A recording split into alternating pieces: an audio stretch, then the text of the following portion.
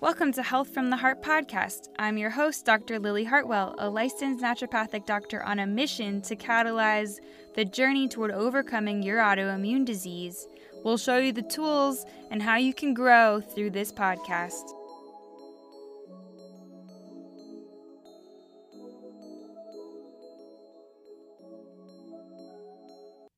Welcome, everybody. This is the third installment of our ADHD, ADD podcast. And I'm going to follow this with more actionable items. So if you're just tuning in and you haven't heard part 1 and part 2, where we set the stage and we start talking about some actionable things that you can do, go ahead and listen to those two first and then come back to this one. So this one is going to be very, very direct. And I'm just going to guide you through 7 things that I incorporate in either my own life or I have recommended to patients. And I'm coming to you fresh from a consultation I just had with one of my patients that has ADD and ADHD. So it's helpful for me to be able to focus in on, high impact, high value things that we may have overlooked in the previous episodes. So the first thing that can be done that we haven't talked about yet is pairing objects and activities together. So going into a little bit more detail about that, it can be easy to overlook healthful habits in our life. And I already alluded to some of the ways that I do this. I just didn't exactly tell you why. So for example, when I wake and upon waking, I hydrate. What I have paired is that water that's next to my bed in the morning. I have paired that water with my waking routine. So because I have linked this smaller activity and object with waking, it is a habit. And that goes with number 2, which is to create habits, and knowing yourself is going to be key in creating these habits that allow you to pair objects and activities together to get things done. If you are somebody who is always losing your phone, a lot of us who have ADD and ADHD fall prey to this, then where do you put your phone? Do you put it in a consistent place? For example, when I get home, I put it in one of 2 places, and I typically don't leave it lying around. When I am traveling somewhere, I put my phone in one bag, the same pocket every single time, so that I'm not rummaging around. I don't want to create unnecessary stress. And because have you guys ever had that happen to you? Just think to yourself for a moment. Have you ever had that happen to you where you're looking for your phone, you're looking for your keys, you're on your way out, and you're late for an event because you couldn't find either your phone or your keys? I can't tell you how many times this has happened to me. And so now what I do is I have a specific spot in my purse where my keys live. I have a specific spot in my purse where my phone lives. When I get home, I have a specific spot for my phone and my keys. When I get to my office, I have a specific spot for my phone and for my keys, and several places for my keys, actually, depending upon what actions I'm taking, because I have to unlock certain things in here. But beyond that, when I divert from that designated place where my phone or my keys are, I consistently forget them. And it's the same thing with my charger. If I don't link habits, if I don't address things right away, I will forget my charger. I will forget my phone. And I know you're probably sitting there thinking, some of you who don't have ADD and don't have ADHD, you might be thinking to yourself, how could somebody possibly forget their phone, right? Or get all the way somewhere and they don't have the right keys. Well, I have like 4 or 5 sets of keys for different places, and they all live in one place. And my phone, I'm not that attached to it. I'm really not. And so anyway, by having a systematic place where these things live, it can eliminate a lot of excess stress, right? Like I've said in the past, stress is important, and stress, it allows us, it's a survival mechanism that we have developed for ourselves. But that is stress to the environment that in a like life-saving situation. A certain amount of stress in your life is good. There's healthy stress and there's unhealthy stress. And there's stressful situations that throw you into a spiral of anxiety that could have been easily avoided by you being more conscientious of where you've put things.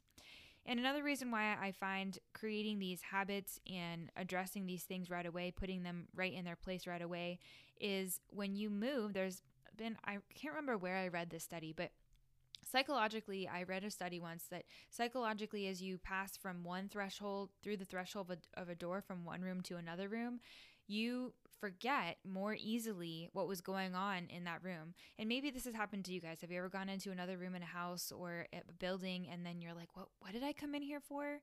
There's an interesting psychological phenomenon that I was reading about when you cross the threshold of a door. And if you're being kind of absent-minded and you're not staying in the here and now in the present and being really actionable with your items and your activities, you can easily forget. It can easily slip away what your thought was.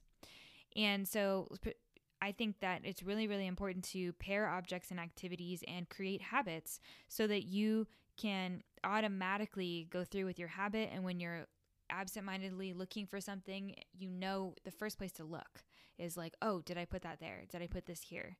And another thing that I kind of elaborate on with the creating habits is knowing yourself. I mentioned that earlier. I know for me, there are certain things that are important to me, and then there are certain things that are less important to me. For example, brushing my hair is important to me. Brushing my teeth is important to me. Whether or not I've applied makeup that day, not important to me. The comfortability of my clothes, that is really important to me, and the comfortability of my shoes and the versatility in whatever I'm wearing, because the way that my days take me, I may end up doing, a minor surgery procedure in the morning or an IV, and then in the afternoon I'm doing cupping or acupuncture. So my exposure to blood and sweat and other people's sweat and the fluid that I use to assist in applying the cups and all of those different chemicals that I use to clean things, that means that it's really helpful for me to be comfortable and for whatever I'm wearing to be able to be versatile in my movements.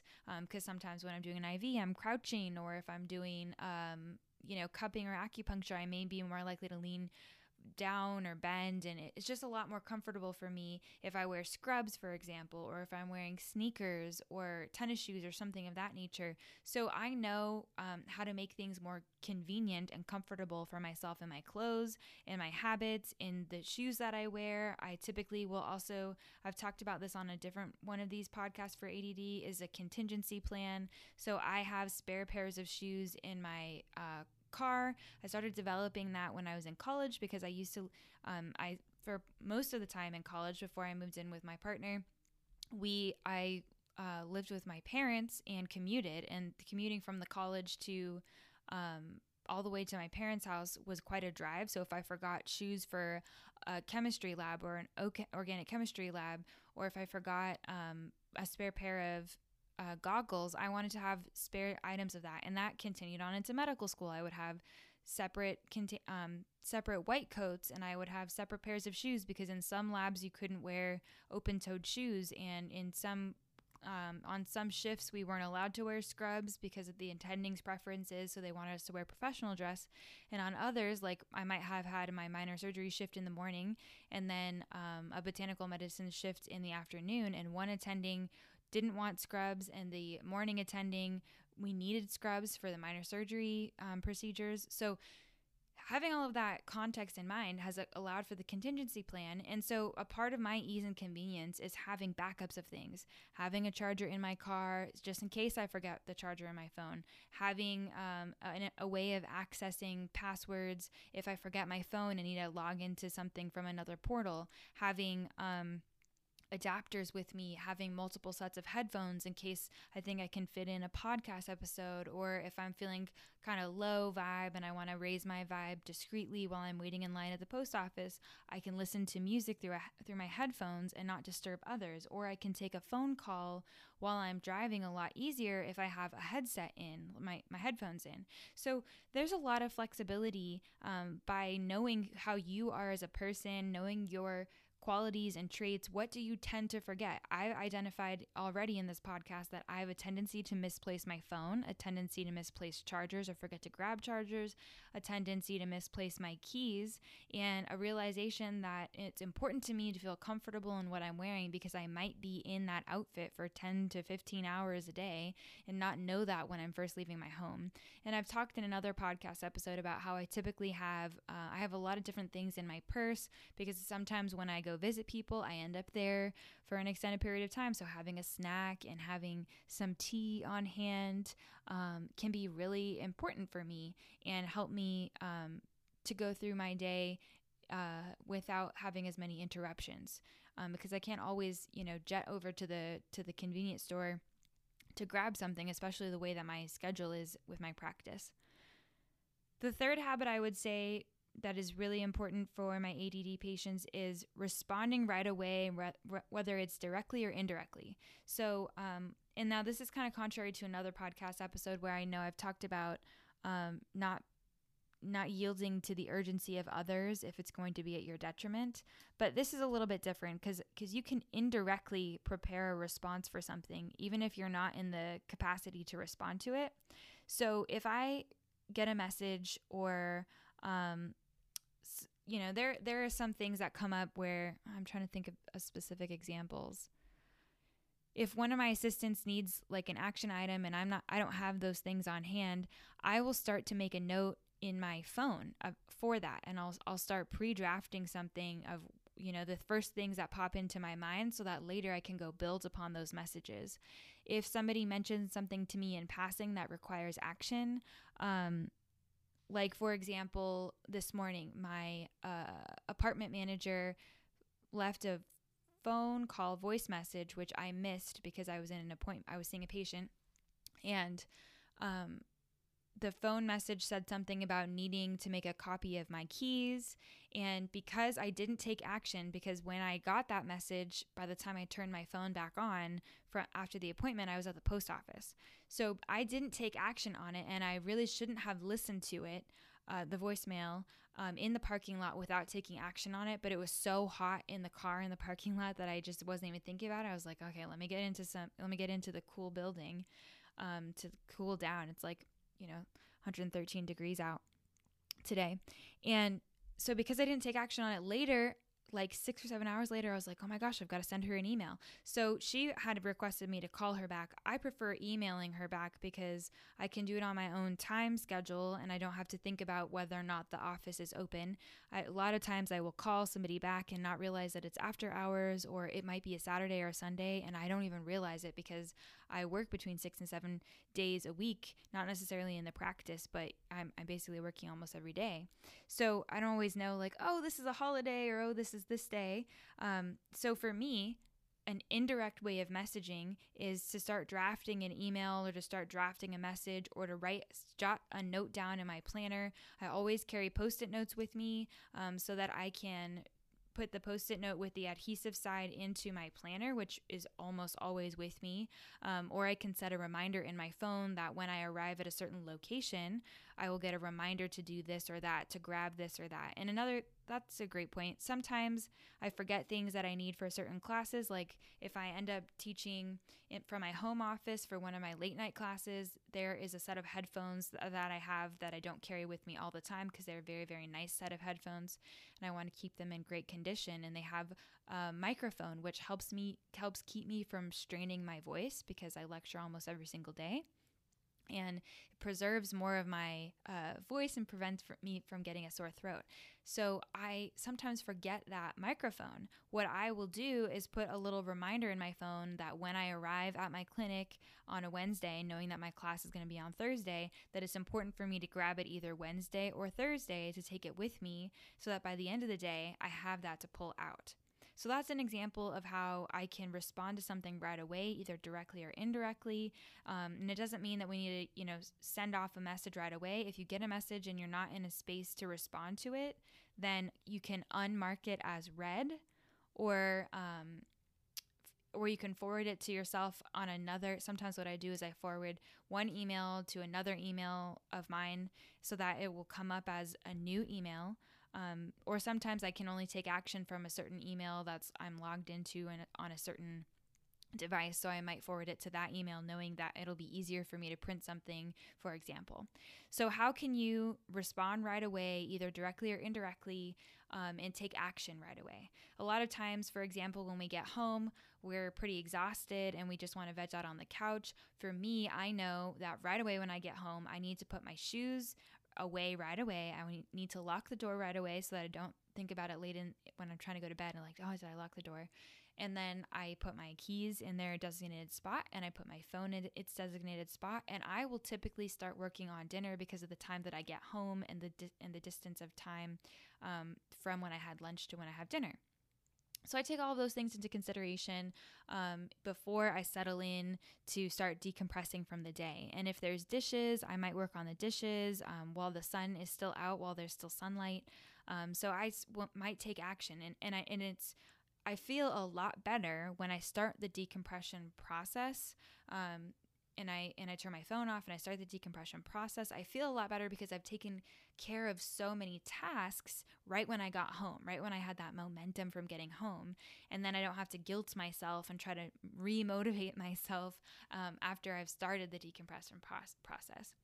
And then I also might do a reward system where I complete a task, then I might reward myself by listening to a little podcast, listening to one of my favorite songs, and then I might go do another task, because there's a lot of, monotony in my day that I don't necessarily really like restocking inventory or trying to keep on top of the household chores as a single person in a household when there's so much space. I'm really looking forward to downsizing because I feel overwhelmed by the amount of space I have to maintain every day. The next thing I would say is set high priority goals.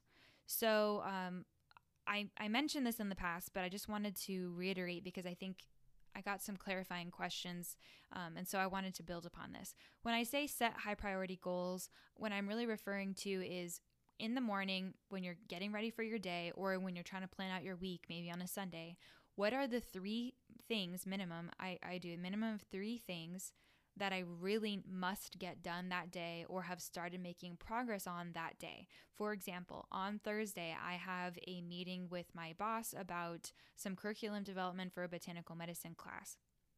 I know that I have that meeting on Thursday morning, but I'm also in the middle of a launch for one of my programs. So I need to work on the script and the documents for that program and be prepared to talk about the curriculum, and those things are back to back on Thursday.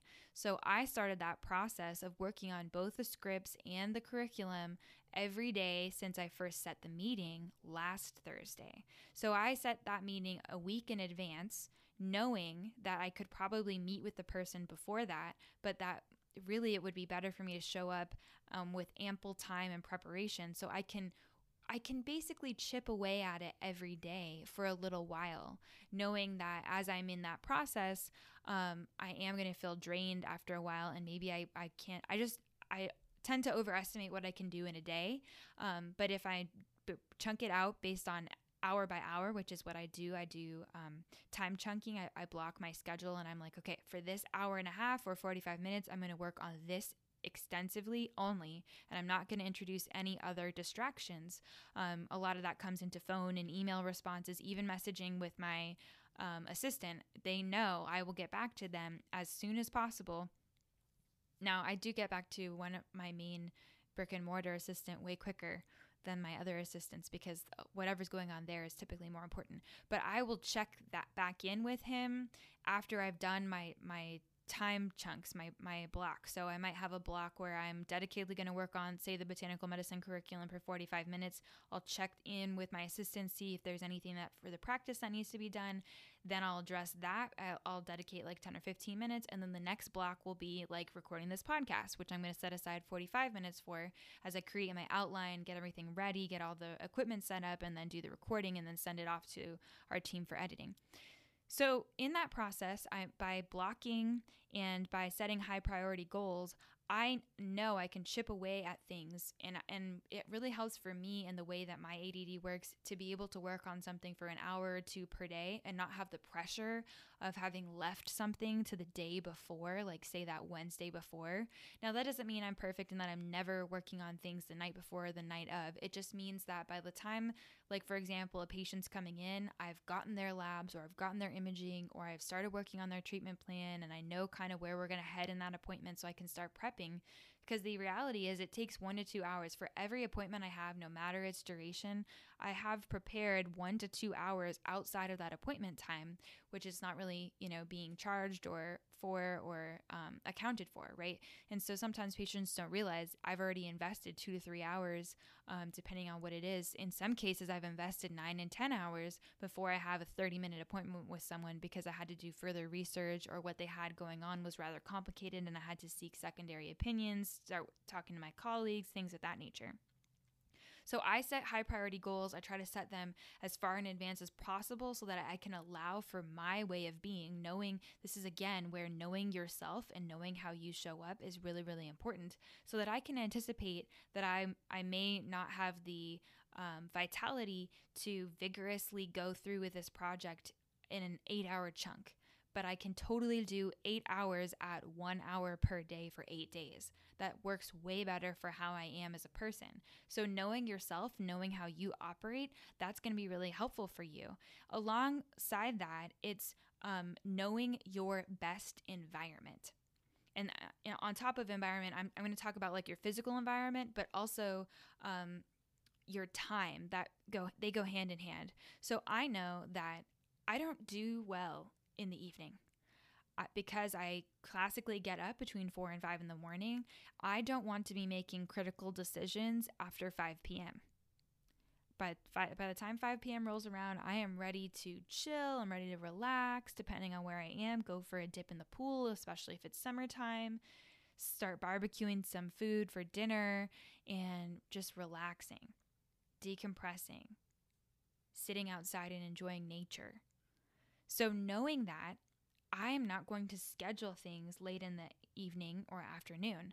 I want to schedule things early in the morning. I know that's what works best for me. Now, I'm not saying this has to work for you. I'm just saying knowing yourself is really, really important. Knowing the physical environment that you operate best in is really important too.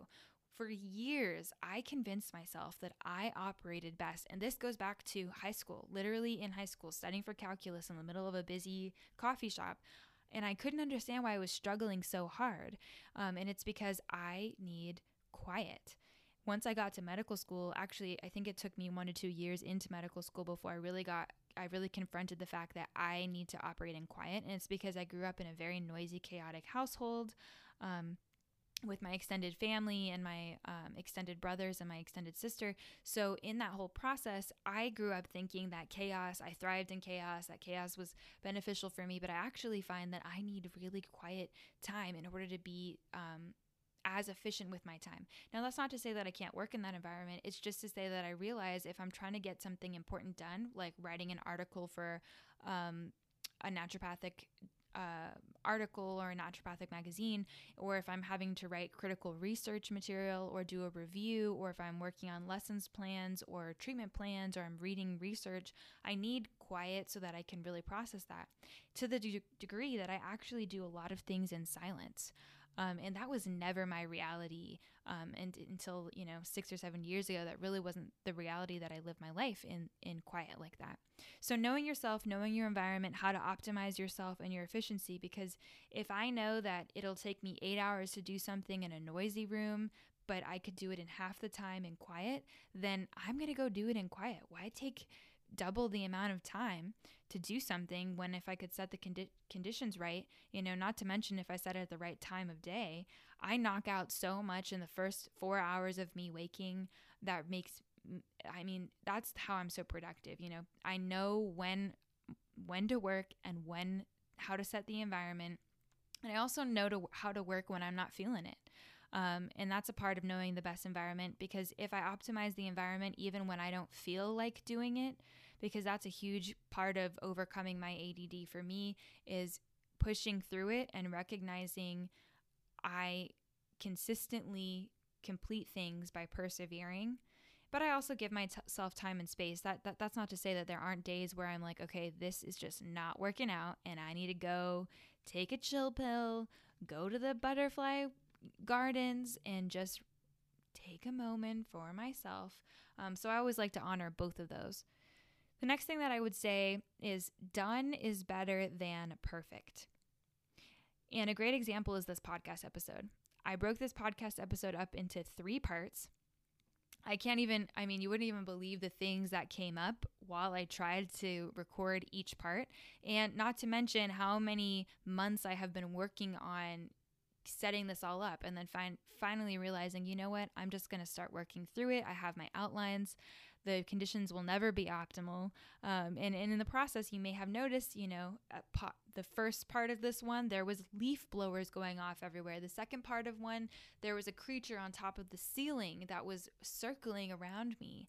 And the third one, there was somebody tapping on the glass throughout my podcast, trying to get my attention outside of the clinic windows. So it has been a journey. And that's a part of it, is just recognizing that done is better than perfect. Of course, it would be great to re-record every part without any of those things. But if I hadn't just pointed them all out, you might not have even known that they existed. And when I started really embracing that, the fact that just completing a task is better than it being perfect, I realized how stuck in perfectionism so much of what I was doing was, and that I had, I would have like 9 almost complete tasks, but that last 1% was so hard for me to finish. And a great example of that is the money mindset workshop that I do. I have a whole year-long abundance course, and I really love that course. It's called Money Mindset Mondays. And I promise, as we grow and evolve and have new students each year, I always make changes based on the feedback that we got. So last cohort said they would love monthly meditations. I had a few meditations in that program, but I didn't have monthly ones.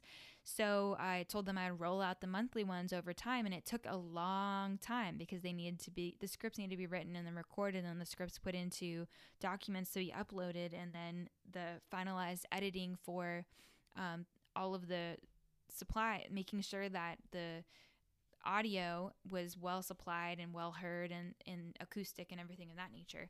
So we're still we're a couple months into that, and we have 9 of 12 done.